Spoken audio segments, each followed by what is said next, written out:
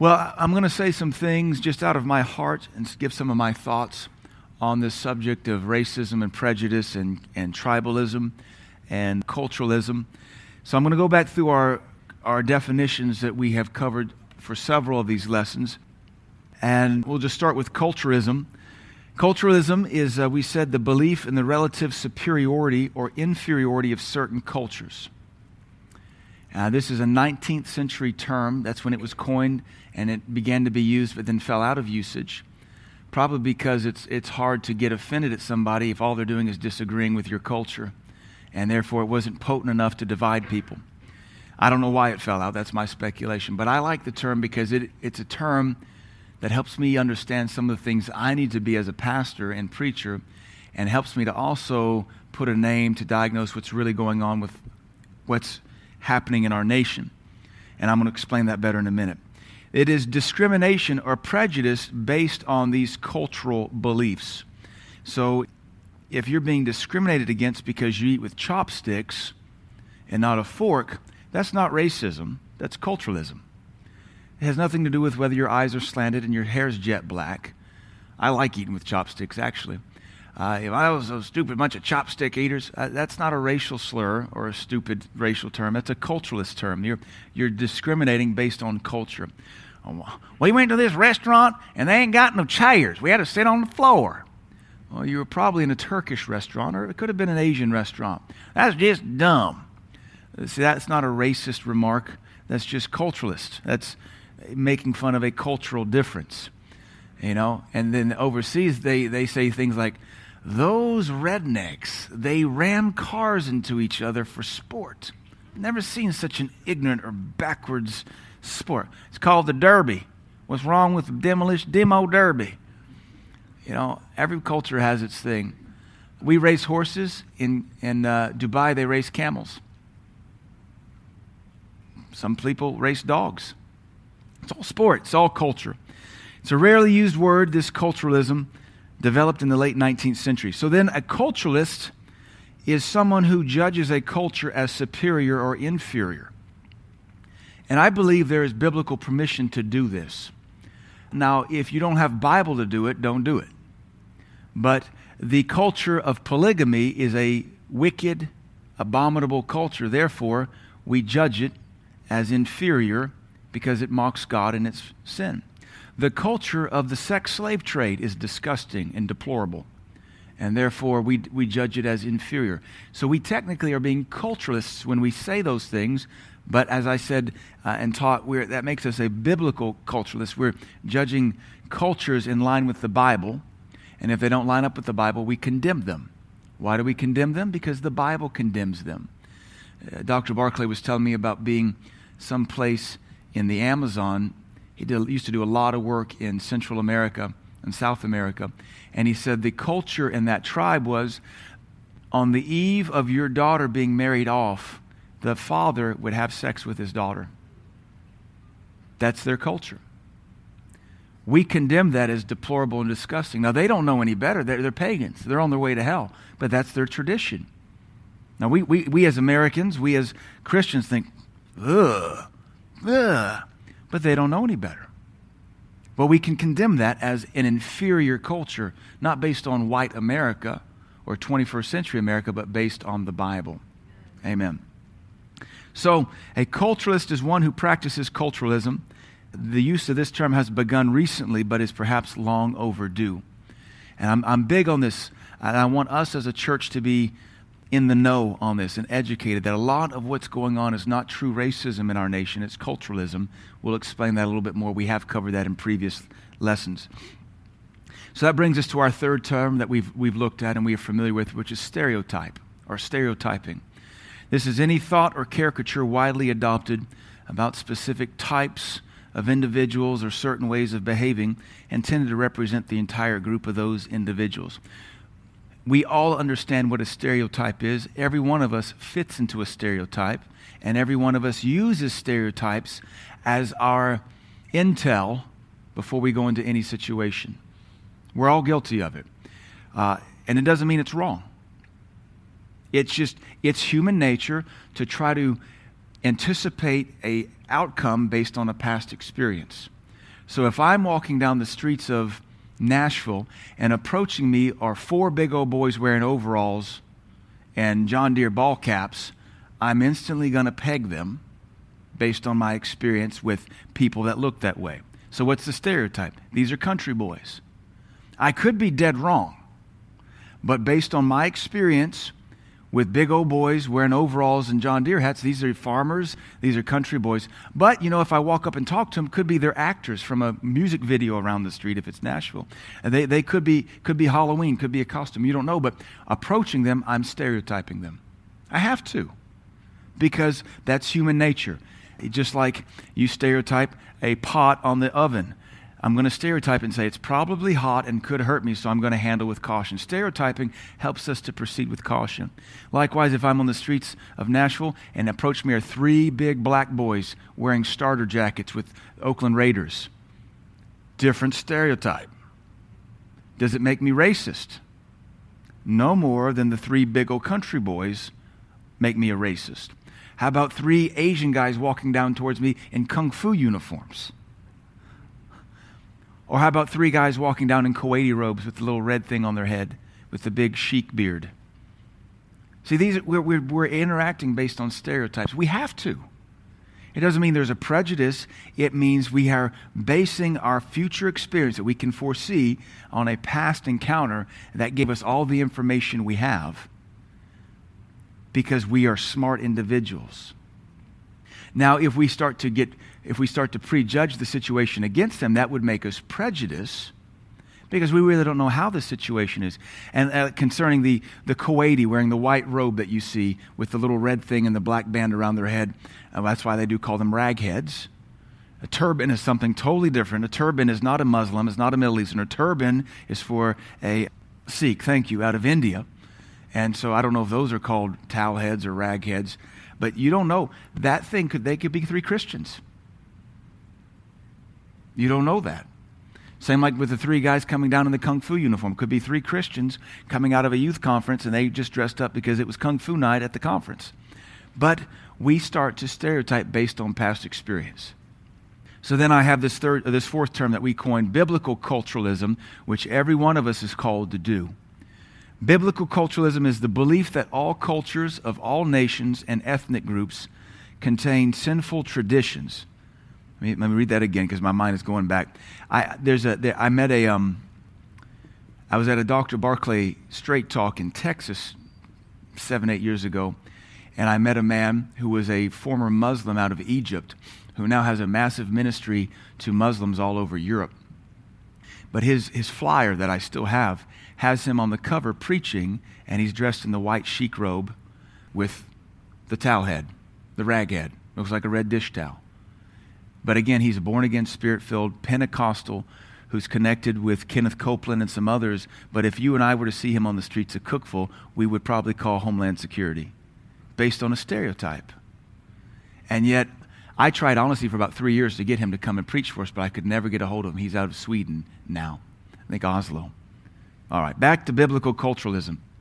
The belief that all cultures of all nations and ethnic groups, that includes white, black, Hispanic, Asian, contain sinful traditions. Every culture, even the white American culture or the black American culture, contains sinful traditions. We don't like to think that because we think we're right because this is all we know. Because it's all the context you know because it's how you were brought up. That's why we study the Bible, to have our eyes opened to see where we might be wrong.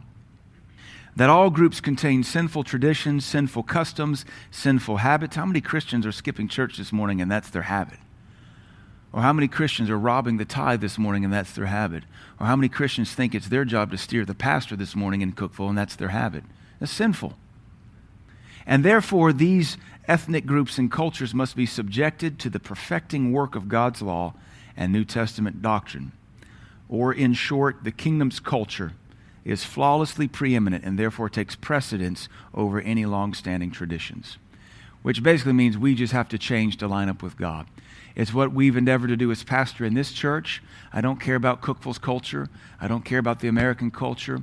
I don't care about the African culture. When we go to Africa this afternoon, we will be going to Uganda and addressing marriage culture, among other things. And where we go in East Africa, they are not good at marriage. They are worse than a cookful father and husband. And cookful's pretty bad at marriage. But the men don't know how to treat their wives, at least in East Africa. We've done several marriage seminars there now. By marriage seminar, I mean I spend a whole day out of a conference dealing with marriage. That's a culture we're going to address. In Kenya, some of the pastors are having to be removed because they have multiple wives. And that's a cultural issue. We don't care about this is your tribal culture. We don't care about that. You violate the scripture. You don't qualify to be a bishop. You don't qualify to be an elder. You don't qualify to be a deacon because you have 9 wives. But I'm called. Sorry. Your calling does not exempt you from obeying the scriptures. And you know what? We've never been called racist addressing that as white people. Because we don't come as white addressing black. We come as Christian addressing Christian. I love the Word of God. It's the great equalizer. Rich and poor, old and young meet together. The Lord is maker of them both. God is the great equalizer. So here are my thoughts. And I've been scratching around at some of this, watching our nation the last 6 months, probably the last 8 years. So here are my thoughts. I've interviewed a lot of the black folks in our church to get their experience and their perspective. I've talked to Mr. Cephas, who is currently getting his PhD on this very subject of, you'd have to ask him the exact title, but racial issues, parenting issues, inner city issues. So he's given me some input as I've tried to build this, because over the last 4 or 5 weeks of us teaching on tribalism and racism, the big thing we've hit upon is this culturalism. That so much of what we're really dealing with has nothing to do with skin color, but the culture that's associated with skin colors. And that's where people fail to make the distinction. I personally don't believe there is as much pure racism in America as it's made to feel. Racism being, I think I'm better than you because I'm a skin color you're not. And you're inferior and incapable of what I'm incapable of because you have a different pigment. I don't believe that's here maybe like it was 50 years ago. And certainly I don't believe it's here like it's being preached from the talking heads on television. Is there true racism in America? Absolutely. But if you were to ask 90% of America, do you think you're better than someone of a different color? They're going to tell you, no. Are they going to say something stupid at times that is, quote, called racist? Sure. In every direction, whether they're black, white, yellow, red, etc. So here are my thoughts as a pastor born and raised in the Deep South among the racism there, and raised in diverse Seattle as a teenager, where whites were 40% in Seattle, Asians were 40%, and everybody else was the remaining 20%. Most of my friends in high school were Asian, and not just Chinese. Filipino, Thai, Japanese, Viet Cong, that's a political, Vietnamese, Chinese. I had some Russian friends. I had a Chilean friend. I had a Mexican friend. I had maybe a handful of white friends. There weren't many blacks in Seattle. There was one, his name was Jabari. I remember him, and there might have been one other black guy at my high school. Mostly Asians, though. So I was just brought up recognizing last names that didn't sound American, and the Asian thing didn't mean anything to me. And I these are my thoughts having traveled to many cultures around the world and having scratched at this issue we're facing now. So here's some of my thoughts. Most of what America is experiencing now could be called a prejudice or bigotry based on a cultural stereotype tied to a skin color. Bigotry and prejudice are not racism. Bigotry deals with opinions and philosophies. When you look at the definition of bigotry, prejudice means a treatment based on differences. You prejudge something. Now, in America, we slur everything, even our words. I mean, our words run together, and we allow even words to overlap. In fact, I don't have it. Let me pull up for you a definition of bigotry. Because bigotry is not racism, by definition. And one of the things we have to fight as Americans is we have to fight to maintain intelligence, especially with this whole, internet thing. Bigotry is defined as the stubborn and complete intolerance of any creed, belief, or opinion that differs from yours. So bigotry, by definition, is an intolerance of different creeds, beliefs, or opinions. has nothing to do with race. Nothing to do with race. We think if I don't like blacks, I'm a bigot. No, technically, if I don't like blacks, I might be prejudiced or racist. Prejudice, and we have all these definitions in the other lessons, I just don't have them in front of me. Prejudice is an unfavorable, appealing, or opinion or feeling formed beforehand or without knowledge, thought, or reason. A preconceived opinion or feeling, either favorable or unfavorable. Unreasonable feelings, opinions, or attitudes. Unreasonable opinions, feelings, or attitudes, especially of a hostile nature, regarding an ethnic group, a racial group, a social group, or a religious group. So that's not even racist. It's prejudice. Doesn't mean you hate them, just you have an unreasonable opinion or attitude against them. Okay? Now let me say this. Every one of us has bigotry in us, and every one of us has prejudice in us. But in this church, I wholeheartedly reject the notion that any of you are racist. And yet, if you say something that doesn't line up to the word police, you'll be labeled a racist. And all it is a total ignorant dissolution of terms and peace. And it really irks me that America is becoming so stupid. We can't even spell GRE anymore, much less get one. That's a funny joke, by the way. So, most of what America is experiencing today could be called a prejudice or a bigotry. That is, an unfavorable feeling or attitude, or a hostility towards a differing opinion that is based on a cultural stereotype, a stereotype based on culture that is tied to a skin color, or what we defined last lesson as culture, or 2 lessons ago, as culturalism, believing that one culture is superior and another inferior. But if your culture involves rape and abortion, that is an inferior culture. But if it's associated with a different skin color, why am I labeled a racist if a group of society who's a different color is known for their raping and their aborting? I'm just making something up right now. If I speak against their raping and aborting, I'm called a racist because the culture is tied to a color that I'm not.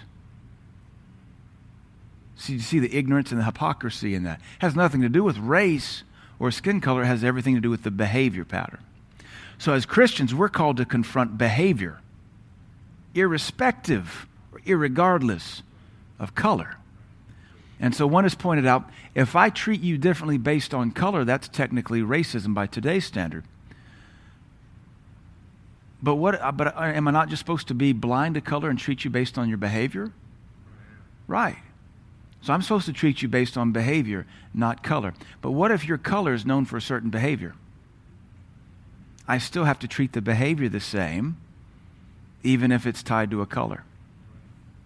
Amen. I think hopefully you can see what we're talking about here. So let me address the police-black tension in America right now. I've sat down and talked with a lot of folks about this. I called a bunch of our black members in the church yesterday just to see what their experience was. Let me give you some statistics. Let me give you some information. We understand right now in America, and again, we're mostly white, but we are an interracial church. And I should say we live in a rural community that has very low crime, relatively speaking, violent crime. Our crime is 90% drug-related, maybe 95%. And 99% of what's in our jail up here is white. It's white meth. All right? So that is our experience in Cookeville. What we have raging right now in the major cities of America is this tension between police and blacks. We're all aware of this because we're Americans. If you understand, let me read some of this. Inner cities, every inner city around the world, inner cities, downtown urban areas, around the world, because I've been in a lot of big cities around the world, they have unique and stereotypical cultures associated with them. Just like agricultural regions around the world have unique and stereotypical cultures tied to them. You know, in the country, you don't lock your doors. And in the country, somebody knocks on your door at 3 a.m., they need help. In the city, somebody knocks on your doors at 3 a.m., they need a gun in their face. Right? That's the culture. That's the stereotypical culture. So this is the stereotypical culture in every major city around the world, inner city. Slums are there. Overcrowding is there. Poverty is there. And much higher crime and violent crime is there. That is every city in the world. That is not the case in smaller rural communities, suburbs, small metroplexes. It's just not the case. So when you understand that in 1990, specifically in the Northeast and Midwest and the West, 95% of blacks lived in the cities. In 1990, it has in 27 years, you basically are now split half. Half of the blacks in America, these are recent statistics. Well, I've got the statistics. 39% of blacks in America live in suburbs now. 15%, actually we should say 25% live in rural communities or smaller areas like us, and then 36% live in cities. So there's a different experience to be had living in the city as opposed to living in the rural suburbs, smaller metroplexes. All right? We know the stereotype of the inner city in America. Okay? If you understand that in the inner cities around the world, inner cities have to be, I shouldn't say have to be, I don't want to, anything I say here is not going to go well for me as a white guy. Inner cities are policed differently. And a unique tension always arises. Always. It's a catch-22.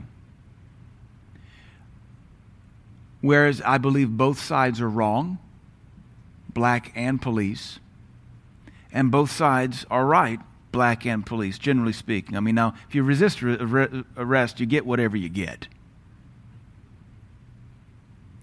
I mean, I've never been tased, but then again, I've never copped an attitude. And then one would say, well, yeah, but then again, you're white. I mean, I've been pulled over a lot, usually for speeding. I've had cops in my home, and I had a pistol on my hip, and they didn't have a problem, and I didn't have a problem. And they were there because we were robbed by white meth heads. In the inner cities of America, because I can speak for America, I can speak for major cities. At my church in Knoxville that we served at was inner city. We were in a poor part of town. You know, I get it. I did a bunch of work in downtown and Knoxville and lived in Seattle and Indianapolis. There's a unique tension that arises, and it's built through profiling, interactions, and sin. So think about this. We got to start somewhere, because this is a chicken or the egg kind of argument. Which comes first, the chicken or the egg? Which comes first, police brutality or behavior that asks for police brutality? So if you're a cop in the inner cities and it's got a higher crime rate, higher violence rate, home theft, home invasion, and a disrespect for police, you're going to be on edge. Let's take the police's perspective first. So when you're on edge, you come into any situation in the inner city, and there's whites that live in the inner city too, so let's not make it this all a white-black thing. You're going to enter a situation a little bit more trigger-happy, so to speak, a little bit more on edge, a little bit more not eager to take junk off anybody and put them down. And therefore, you help feed, as a police officer, the stereotype that cops are brutal, goose-stepping bigots. You help as a cop. But on the other end, if you live in the inner city, whether you're black or white or whatever, and that's your attitude of cops, you don't view them as friends. You don't view them as defenders of the innocent and executioners of justice. So you cop attitude back. So your attitude fuels their tension. If you're a cop, your tension fuels their attitude. And we can see how this thing just ratchets up. All right? If you're a black American who's dwelt in the inner city, your only interaction with cops fits that paradigm. That's a stereotypical experience. But if you're a black who's lived and grown up in the suburbs, that's not your experience. If you're a black whose parents went to college or you went to college and you realize that not all whites want to kill you, in fact, most whites don't even care, They're just can't we? I think we're like the new Rodney Kings. Can't we just all get along? They never talked about Rodney King being so strung on PCP, fighting 8 police officers.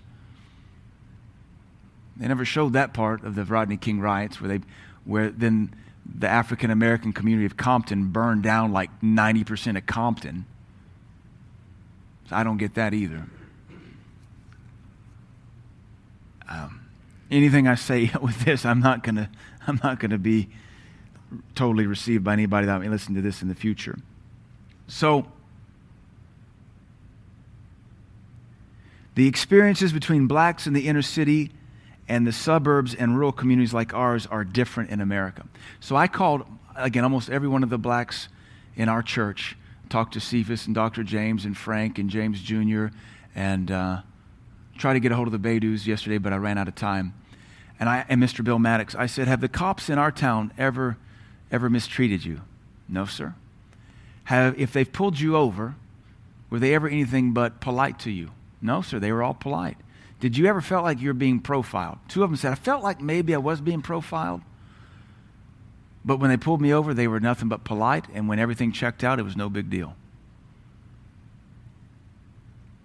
That's different. That's a different experience than someone from the inner city who says, all cops want to do is profile you, guilty for being black, and they're going to harass you just because they can, because they woke up in the morning and they said it's black hunting day.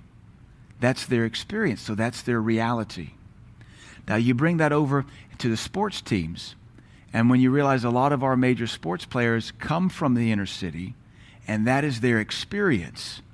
They don't have the experience of the Dr. James in Cookeville or the Cephas of Blockwas in Cookeville. Cephas said something funny. I said, have you ever been at the end of racism in America? He said, yeah. He said, and there was no mistaking about it. He said, I had just moved from Ghana and I was beat up by skinheads. He said, there was no misunderstanding there. He said, it was all over I don't think he said it was the news. He said, the police had to get involved. He said, I was just a 12-year-old kid or 13-year-old kid, fresh off the boat from Ghana, and skinheads beat me up at school. He said, there was no misunderstanding. It wasn't, oh, I'm sorry, sir. He said, but other than that, no. He said 98, 99% of my experiences in America has not been the stereotypical Black Lives Matter thing. So if we can understand that a lot of these sports stars, and I'm by no means saying I approve of them kneeling at the national anthem or disrespecting the flag that gives them freedom, if you understand that all they have known from 18 to 19 is this ratcheted up tension that you and I don't know, then you can understand their whole perspective is jaded. It doesn't make it right, but it is reality to them. All right? And it's important we understand where they come from in their attitude or their experience so that we don't feed the problem. Amen. I don't approve of them. I don't think they should kneel. I think, honestly, they should take their money, go back to the hoods and educate and start to de-ratchet that tension and start to, help young black folks ride around with police to understand what they have to deal with. I like what the black sheriff in Dallas said when that big shooting, when the black guy shot all the cops. The black sheriff said, if you don't think we're doing a good enough job, I invite you to come down to the police academy and help us patrol your neighborhoods. That would help it. Amen. Today, severe or extreme tensions are not pure racism, because even the police brutality that we're experiencing in the inner cities is at the hands of some black cops. But the black cops understand the black stereotype, and you couldn't say they're racist because they're blacks. So they are exercising their prejudice based on culture. In Cookeville, I've been in Cookeville now on and off since 1994, so that's 23 years. I was gone for 6 years. I've been in Cookeville on and off 17 years. We have a black population in Cookeville. I preach for most of them in their churches and friends with all the black pastors in town. The black community in Cookeville is not your typical Nashville inner city black population. Totally different culture. It's not the same as Cherry Street Avenue in Knoxville, Tennessee. It's not the same as the hill in Seattle. There was a hill in Seattle where the inner city blacks did live, and there's a culture there. Most of what we're dealing with today is not pure racism, but culturalism.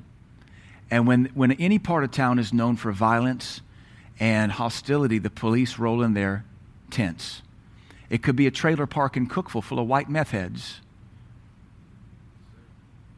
Yeah. And they know that's where all the violent crime is. So anytime they get a call, the police have their own culture that says, oh, man, not that neighborhood. You know, they go in with the vest on, body camera on. They don't have the AR-15 in the back seat, in the trunk. It's in the front seat. And they're ready because of a reputation based on a culture. Same if you have to patrol any inner city that has a cultural stereotype. That, like I've said, if you don't like your stereotype, don't feed it. It's fed. And it's been fed since desegregation and the civil rights movement. Profiling and stereotyping based on an inner city culture that is tied to a skin color. It's not racism, but it's culturalism. It's a profiling and a stereotyping based on an inner city culture that is tied to a skin color. When we lived in Seattle, my mother, she got into pharmaceutical sales, and one of the things she did was she went to high pregnancy mothers, high-risk pregnancies, and she hooked them up on what was called a pump, like you've seen the diabetic pumps. It's like a pager, and you have a permanent PICC line that feeds you medicine. It's called a tributylene pump. And so she would go into these high-risk pregnancies where these mothers had to be on bed rest for 6 and 7 months. That way they didn't have to be in the hospital. So I remember going with her one time, Queen Anne Hill. It was not Queen Anne Hill's where all the gays live in Seattle. There's another hill where all the blacks lived. It was their ghetto. My mom got called out there to take care of a family in that rough part, and it was a Hispanic family, but they were Americanized. And so I went with her because she didn't want to go by herself. So yeah, 35-year-old woman. I'm not going by myself to the worst part of Seattle. I'm taking my 14-year-old son because that's really going to. And so we are the new car in there, and we go in there, and the lady gets hooked up. My mom does the thing. Back in those days, you did have internet. You just put the phone on the thing, and and they could do wireless stuff. Well, not wireless, but because there were wires everywhere. But these blacks surrounded our car, my mom's car, because it was a new car, and we don't fit in their neighborhood. And so my mom was scared to leave, and she's crying, and the Hispanic guy stands out, and he yells a racial slur, "Hey, you bunch of, get away from that car. That woman is here taking care of my wife. She's a nurse. You leave her alone and you let her be." And they all backed off. That's a culture. And you know that if they're treating a nurse that way, who's trying to help somebody who's their neighbor, then when the police get called in for a violent issue, they're coming in tense because the cop just wants to go home. If you wouldn't be a problem, if you wouldn't make a problem, there wouldn't be a problem. So, here's what modern research says. Here's what all this research says. It's not just the police stereotyping blacks for different treatment. Sports agents stereotype blacks for special treatment. Cephas shared with me a story that I'm going to call drug pushers target blacks. Cephas was telling me last night, he said, "Pastor, not too long ago," he said, after church, I go to Walmart and I'm dressed really nice because it's church and I have a hat on. Cephas wears his hat. And he said, I'm walking into Walmart and this car pulls up and there's folks coming and going and they're coming from church. And the guy calls, "Hey, come over here, buddy." And I walk over. He said, "But I know something's not right." So I approach him with the window down and I say, "Hey, what do you want?" He said, "The guy wants to sell me drugs because I'm a black guy, but I'm dressed in a suit." He said, so that bugged me, and I stepped back to watch everybody else coming and going he didn't bother with because they were white, even if they were frumpy dressing.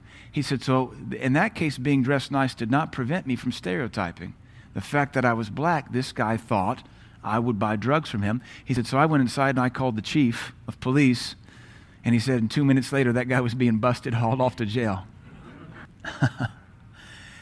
Cephas also told me of a research that was just done. They did a simulation to prove racial prejudice, and they said it was like a mock setup with a video game, and they were given like a remote control gun, like a video game gun, and they said, shoot the person that most intimidates you when they come into this little scenario.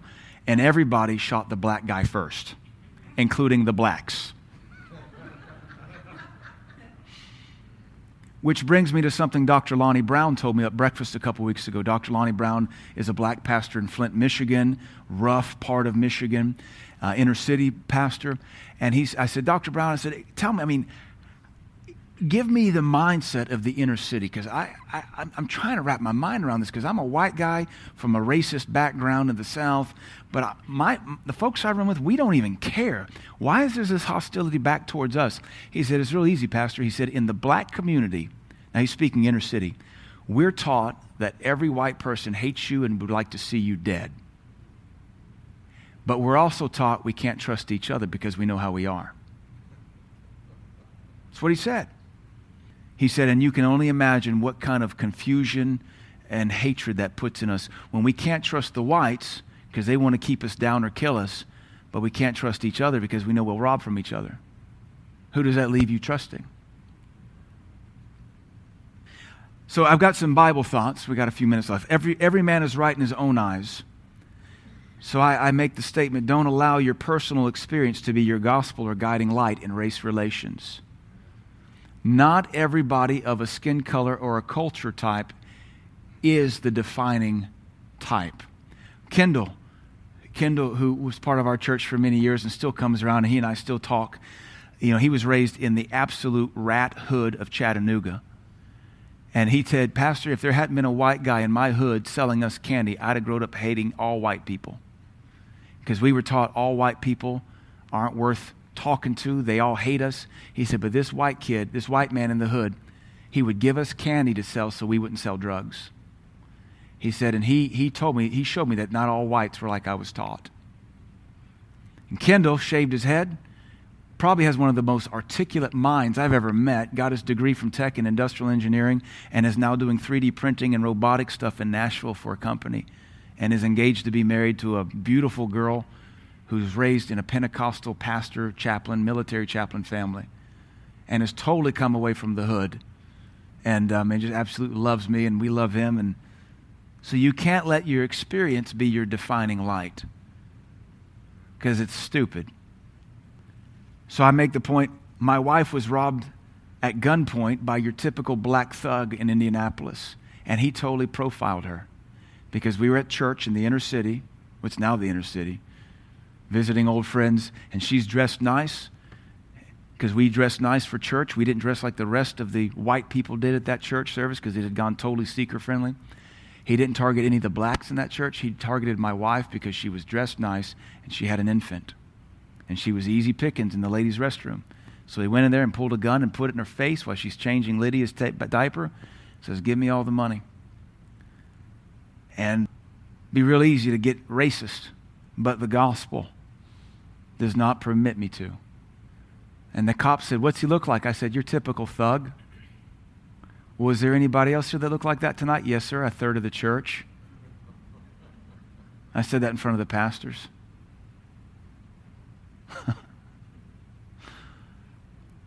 I said, but we were also robbed by white meth heads.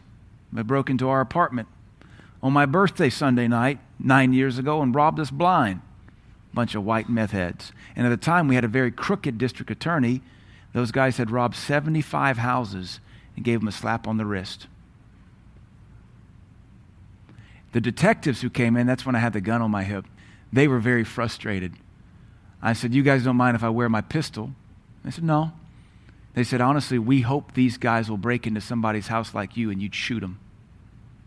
He said, it would make our job a lot easier. We're hoping people like you would kill them, because it would send a signal to our community. The detectives were frustrated because we had a crooked DA back in the day. We don't now, thank God. I'll share with you, I've been stared at almost every time I go to Africa, and it doesn't offend me because I understand I'm a different color. And the further into the remote bush you go, the more you get stared at. But you can also use it for the gospel too. I've had children rub my hands in my face because they're not old enough to have ever seen a white, and I'm the first white, and it doesn't offend me. I think it's the most adorable thing. It's like, yeah, it doesn't come off, and you're not going to rub off on me. They just don't know how to handle it. And I've been concerned for my safety a handful of times in Africa because we were whites, and that In February this year, I was made fun of. I told you about the guy squeezing his nose together like Michael Jackson to make fun of the fact that we have narrow noses. And I couldn't hear it, but our guy who always goes with us, Nelson, he said he was trying to speak with an American accent to make fun of you. And they were ashamed of this guy. That they were so insulted that he would dare make fun of us, their guests. So that's no big deal.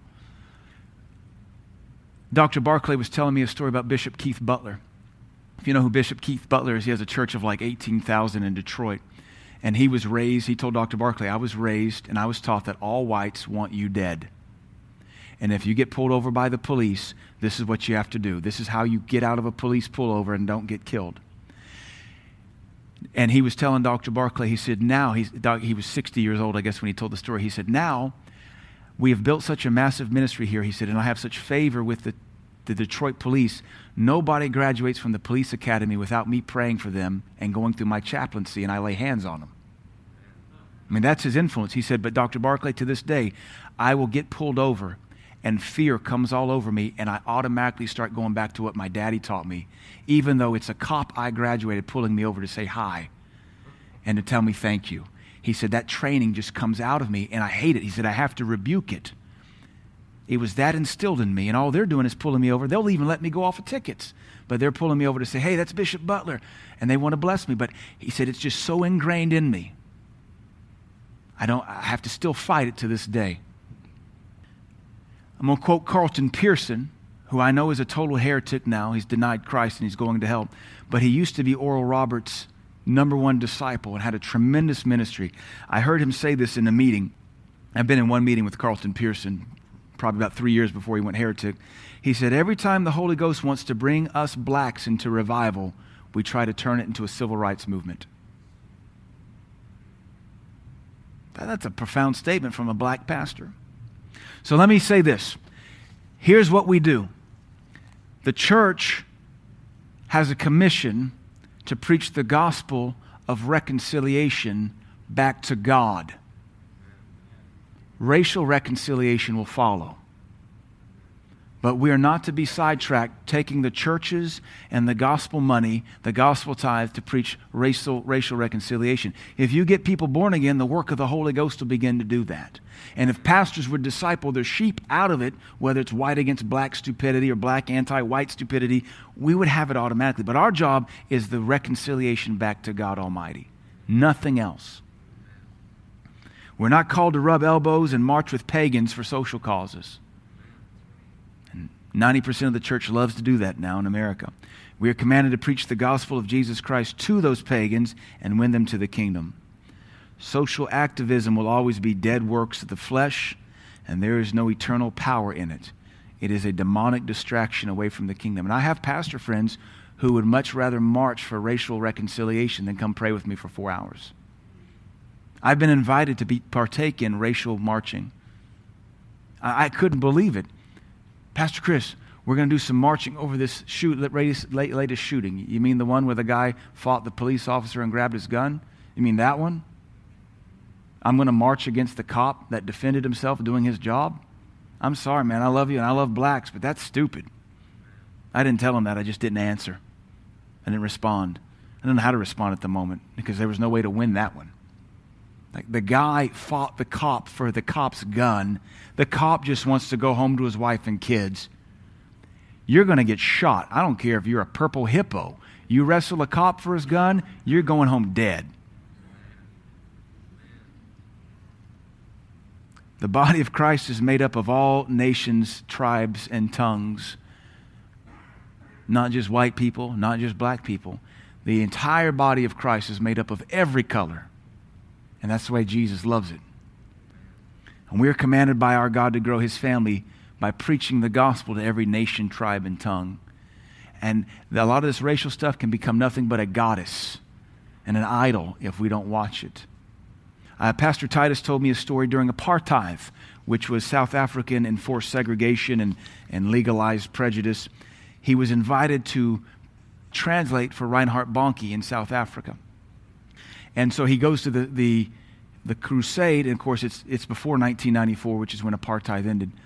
And I believe that's right. That's when Mandela came out and became president, maybe a little bit before then. So he's under apartheid, and so blacks have to be segregated. In South Africa, you have blacks, you have coloreds, you have Indians, you have whites, and then the whites, you have British and Afrikaners. So you talk about segregated. They're confused. That's why their flag has so many colors.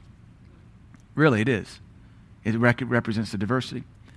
And so the police would not let him come anywhere near Reinhard Bonnke because he's a black. And he said, I didn't get offended. It's not my fault the man is an ignorant pagan.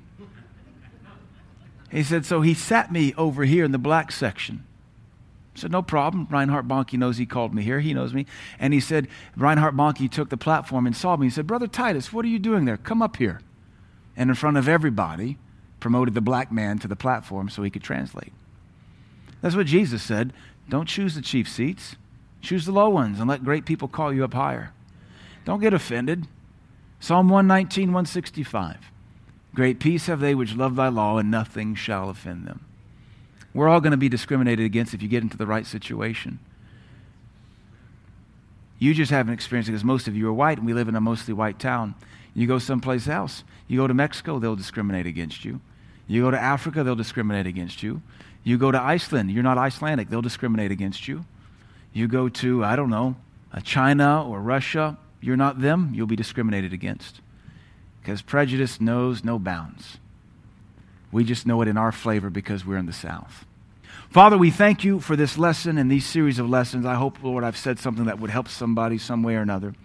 Bless us this morning as we prepare our hearts to love you more, to love your people, and to reject offense. Help us to understand what fellow Americans have suffered and understand where they're coming from, that even though we don't understand it, it doesn't deny the fact that that has been their experience.